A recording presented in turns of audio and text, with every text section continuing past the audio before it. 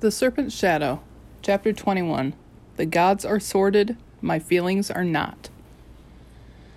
My three favorite words. Carter, shut up. Zia really has come a long way since we first met. I think there's hope for her, even if she does fancy my brother. At any rate, Carter has wisely left the last bit of the story for me to tell. After the battle with Apophis, I felt horrible on many levels.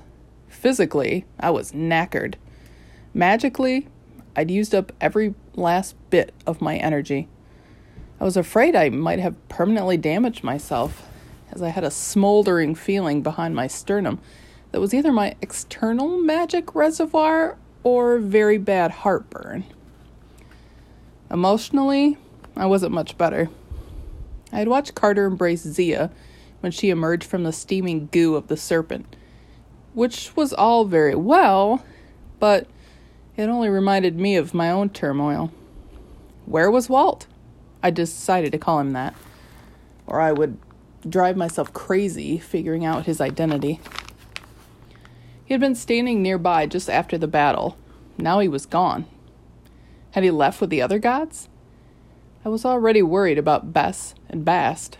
It wasn't like them to disappear without saying goodbye. And I wasn't keen on what Ra had said about the gods leaving the earth for a while. You cannot push me away without pushing away the gods, Apophis had warned. The bloody serpent may have mentioned that before we execrated him. I had just made my peace with the whole Walt Anubis idea, or mostly, at any rate. And now Walt had vanished. If he'd been declared off limits again, I was going to crawl into a sarcophagus and never come out.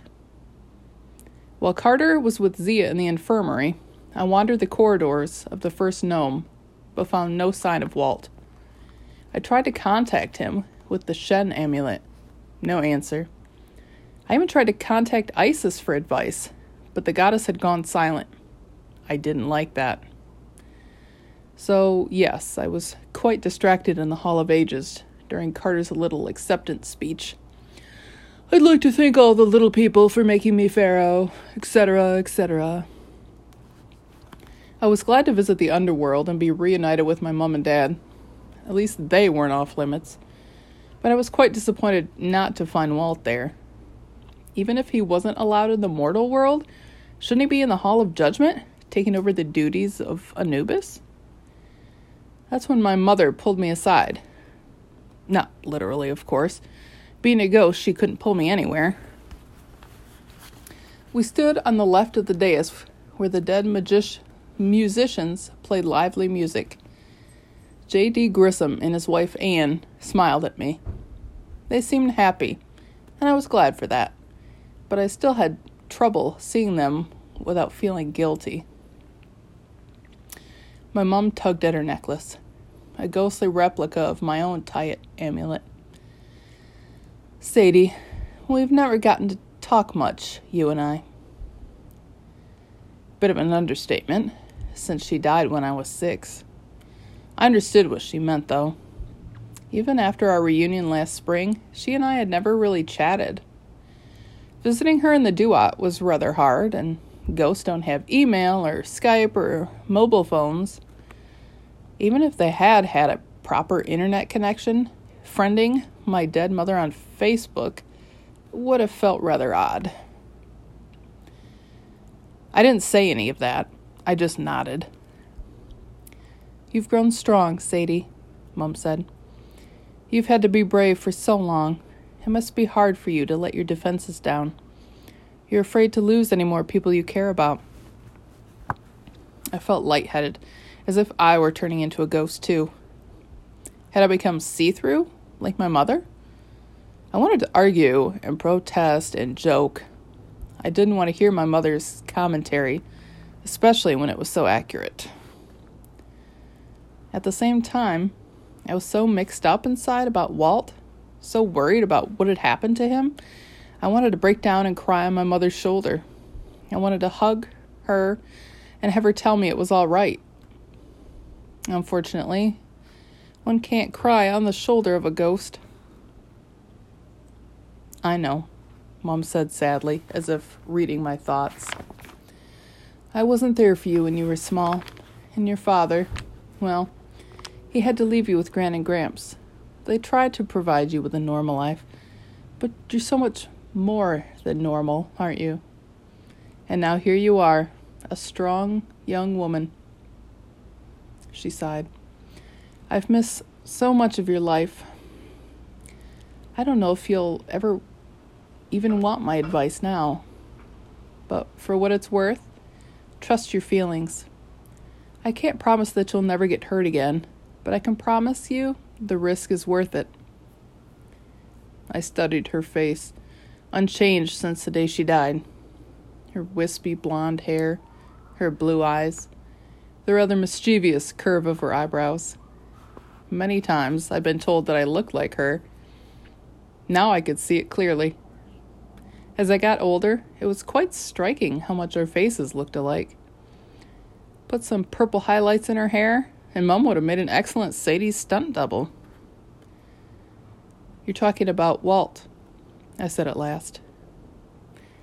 This is a heart-to-heart chat about boys? Mom winced. Yes, well, I'm afraid I'm rubbish at this, but I had to try. When I was a girl, Gren wasn't much of a resource for me. I never felt I could talk to her. I should think not. I tried to imagine talking about guys with my grandmother while Gramps yelled at the telly and called for more tea and burnt biscuits. I think, I ventured, that mothers normally warn against following one's heart, getting involved with the wrong sort of boy, getting a bad reputation, that sort of thing. Ah, Mom nodded contritely. Well, you see, I can't do that. I suppose I'm not worried about you doing the wrong thing, Sadie. I am worried that you might be afraid to trust someone, even the right someone. It's your heart, of course, not mine. But I'd say Walt is more nervous than you are. Don't be too hard on him. Hard on him? I almost laughed. I don't even know where he is, and he's hosting a god whom you also like, Mom supplied. And that's confusing, yes, but they really are one person now. Anubis has so much in common with Walt. Neither has ever really had a real life to look forward to. Now, together, they do. You mean? The horrible burning sensation behind my sternum began to ease, ever so slightly. You mean I will see him again? He's not exiled or whatever nonsense the gods are going on about. You'll see him, my mother affirmed, because they are one. Inhabiting a single mortal body, they may walk the earth, as the ancient Egyptian god kings did. Walt and Nubis are both good young men. They're both nervous and quite awkward in the mortal world and scared about how people will treat them. And they both feel the same way about you. I was probably blushing terribly. Carter stared at me from the top of the dais, no doubt wondering what was wrong. I didn't trust myself to meet his eyes. He was a bit too good at reading my expression. It's so bloody hard, I complained. Mother laughed softly. Yes, it is. But if it's any consolation, dealing with any man means dealing with multiple personalities. I glanced up at my father, who was flickering back and forth between Dr. Julius Cain and Osiris, the smurf blue god of the underworld. I take your point, I said. But where is Anubis? I mean, Walt. There I go again. You'll see him soon, Mom promised. I wanted you to be prepared. My mind said, this is too confusing, too unfair. I can't handle a relationship like this. But my heart said, shut up. Yes, I can. Thanks, Mom, I said, no doubt failing miserably to look calm and collected. This business with the gods pulling away, does that mean we won't see you and Dad as much? Probably, she admitted. But you know what to do. Keep teaching the path of the gods. Bring the house of life back to its former glory. You and Carter and Amos will make Egyptian magic stronger than ever. And that's good, because your challenges are not over. Setney, I guessed. Yes, him, Mom said. But there are other challenges as well. I haven't completely lost the gift of prophecy, even in death. I see murky visions of other gods and rival magic. That really didn't sound good. What do you mean? I asked. What other gods? I don't know, Sadie. But Egypt has always faced challenges from outside. Magicians from elsewhere, even gods from elsewhere. Just be vigilant. Lovely, I muttered. I preferred talking about boys. Mother laughed.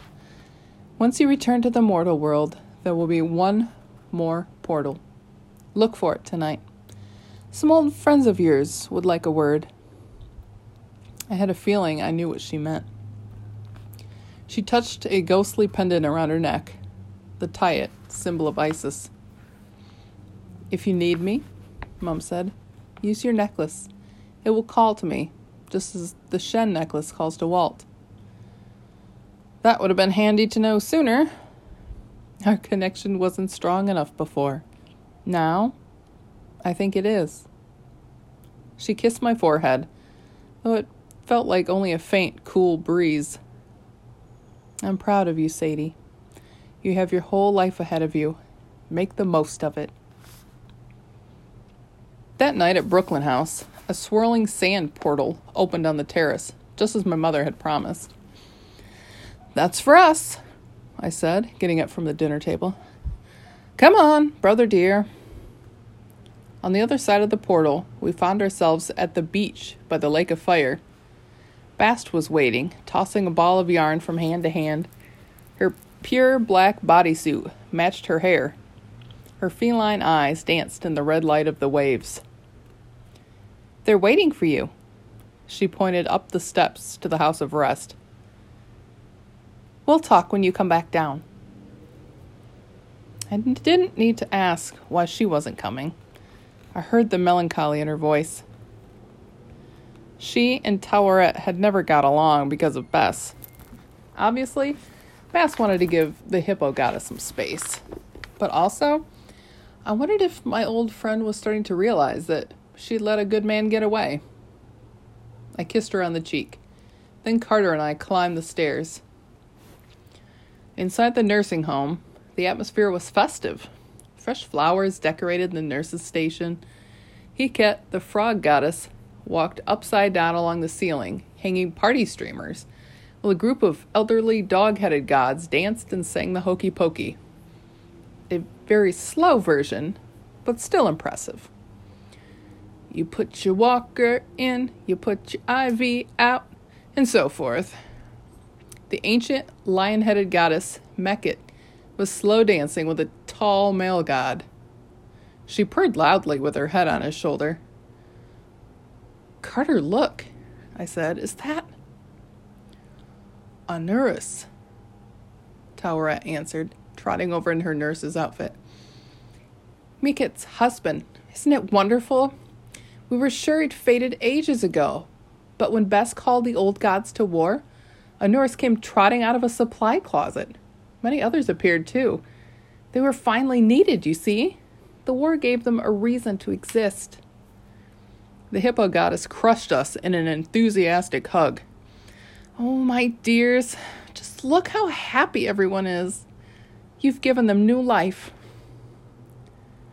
I don't see as many as before, Carter noticed. Some went back to the heavens, Taweret said, or off to their old temples and palaces, and of course your dear father, Osiris, took the judgment gods back to his throne room. Seeing the old gods so happy warmed my heart, but I still felt a twinge of worry. Will they stay this way? I mean, they won't fade again? Towerette spread her stubby hands. I suppose that depends on you mortals. If you remember them and make them feel important, they should be fine. But come, you'll want to see Bess.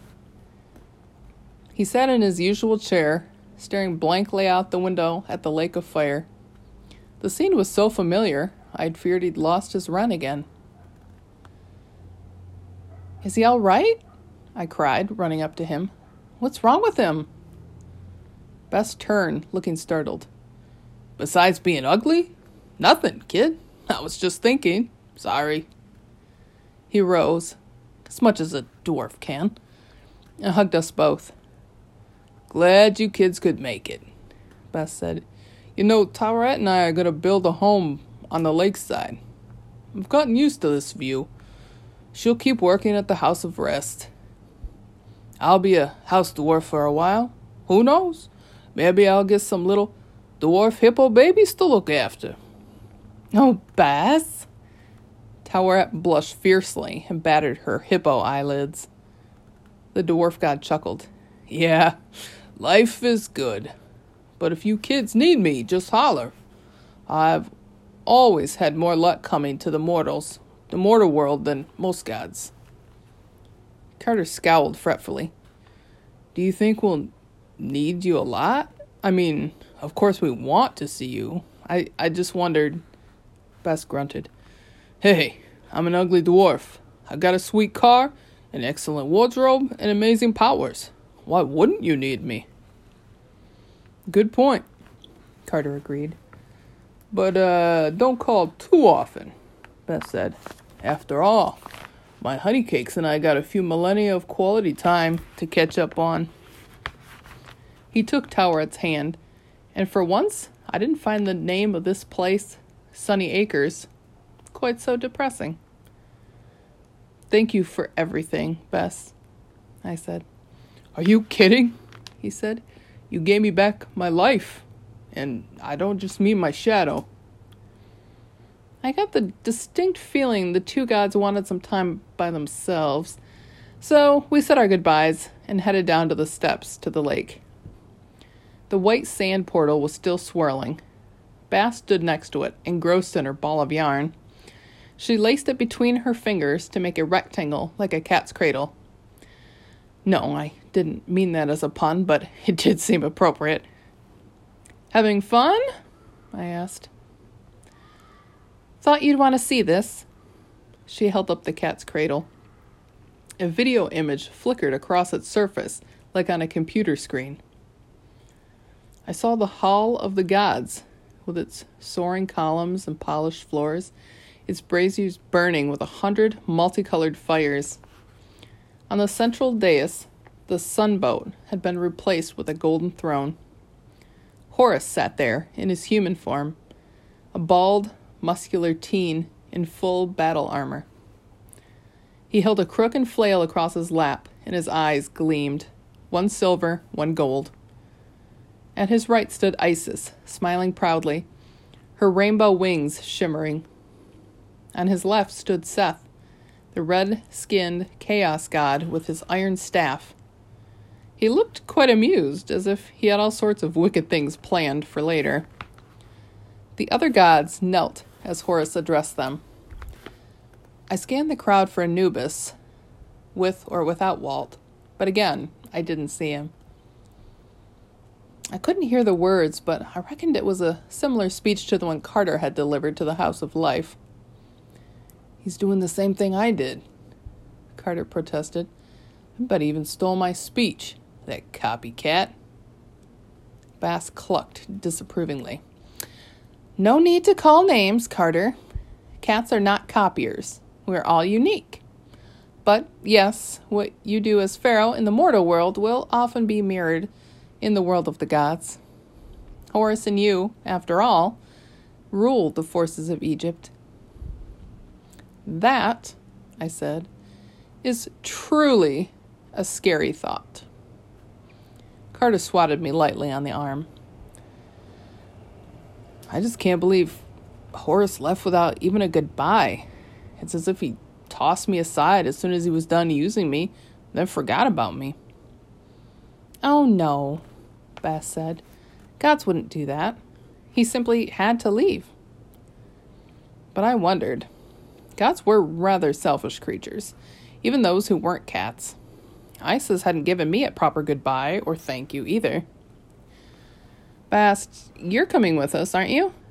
I pleaded. I mean, this silly exile can't apply to you. We need our nap instructor at Brooklyn House. Bass wadded up her ball of yarn and tossed it down the steps. Her expression was quite sad for a feline. Oh, my kittens. If I could, I would pick you up by the scruff of your necks and carry you forever. But you've grown. Your claws are sharp, your eyesight is keen, and cats must make their own way in the world. I must say farewell, for now, though I'm sure we'll meet again. I wanted to protest that I hadn't grown up, and I didn't even have claws. Carter disagrees, but what does he know? But part of me knew Bast was right. We'd been lucky to have her with us for so long. Now we had to be adult cats, or humans. Oh, Muffin. I hugged her fiercely and could feel her purring. She ruffled my hair. Then she rubbed Carter's ears, which was quite funny. Go on now, she said, before I start to mewl. Besides, she fixed her eyes on the ball of yarn, which had rolled to the bottom of the steps. She crouched and tensed her shoulders. I have some hunting to do. We'll miss you, Bast, I said, trying not to cry. Good hunting. Yarn, she said absently, creeping down the steps. Dangerous prey, Yarn. Carter and I stepped through the portal. This time, it deposited us onto the roof of Brooklyn House. We had one more surprise. Standing by Freak's roost, Walt was waiting. He smiled when he saw me, and my legs felt wobbly.